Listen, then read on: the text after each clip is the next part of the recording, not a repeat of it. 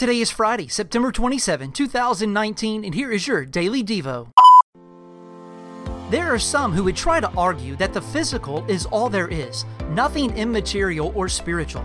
However, this account reveals quite the opposite. In addition to the physical world of matter, there also exists a spiritual reality containing immaterial beings that is just as real and present as its physical counterpart.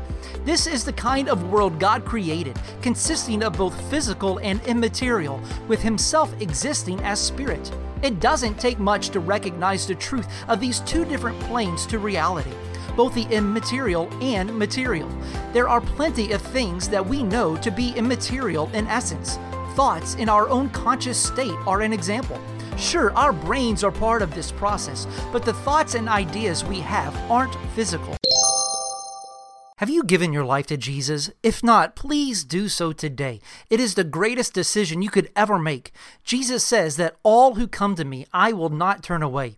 You can embrace the rescue of God by simply admitting your need to God, asking Him to forgive you, trusting in Jesus alone to rescue you, and following Jesus Christ, the King of your life, in faith from this day forward.